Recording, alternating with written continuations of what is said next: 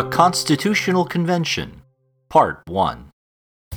In May 1787, delegates from 12 of the 13 states began arriving at Independence Hall in Philadelphia for the purpose of strengthening the Articles of Confederation.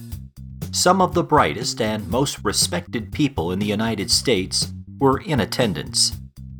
The delegates unanimously elected George Washington as president of the convention and agreed to keep the proceedings secret to allow for honest debate without the fear of retribution from outsiders. Almost immediately, the convention changed direction. James Madison of Virginia submitted what became known as the Virginia Plan that threw out the Articles of Confederation for an entirely new form of government. This proposal created three branches of government: a legislative branch made up of a two-house Congress to write the laws, an executive branch to carry out the laws, and a judicial branch to interpret the laws and settle disputes. Most agreed that changes needed to be made to the national government. The Articles lacked the authority to govern a nation effectively.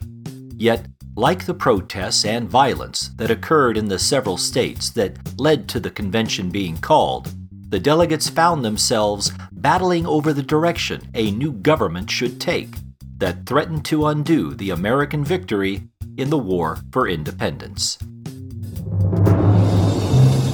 I'm Mike Chisholm for Door 24 History.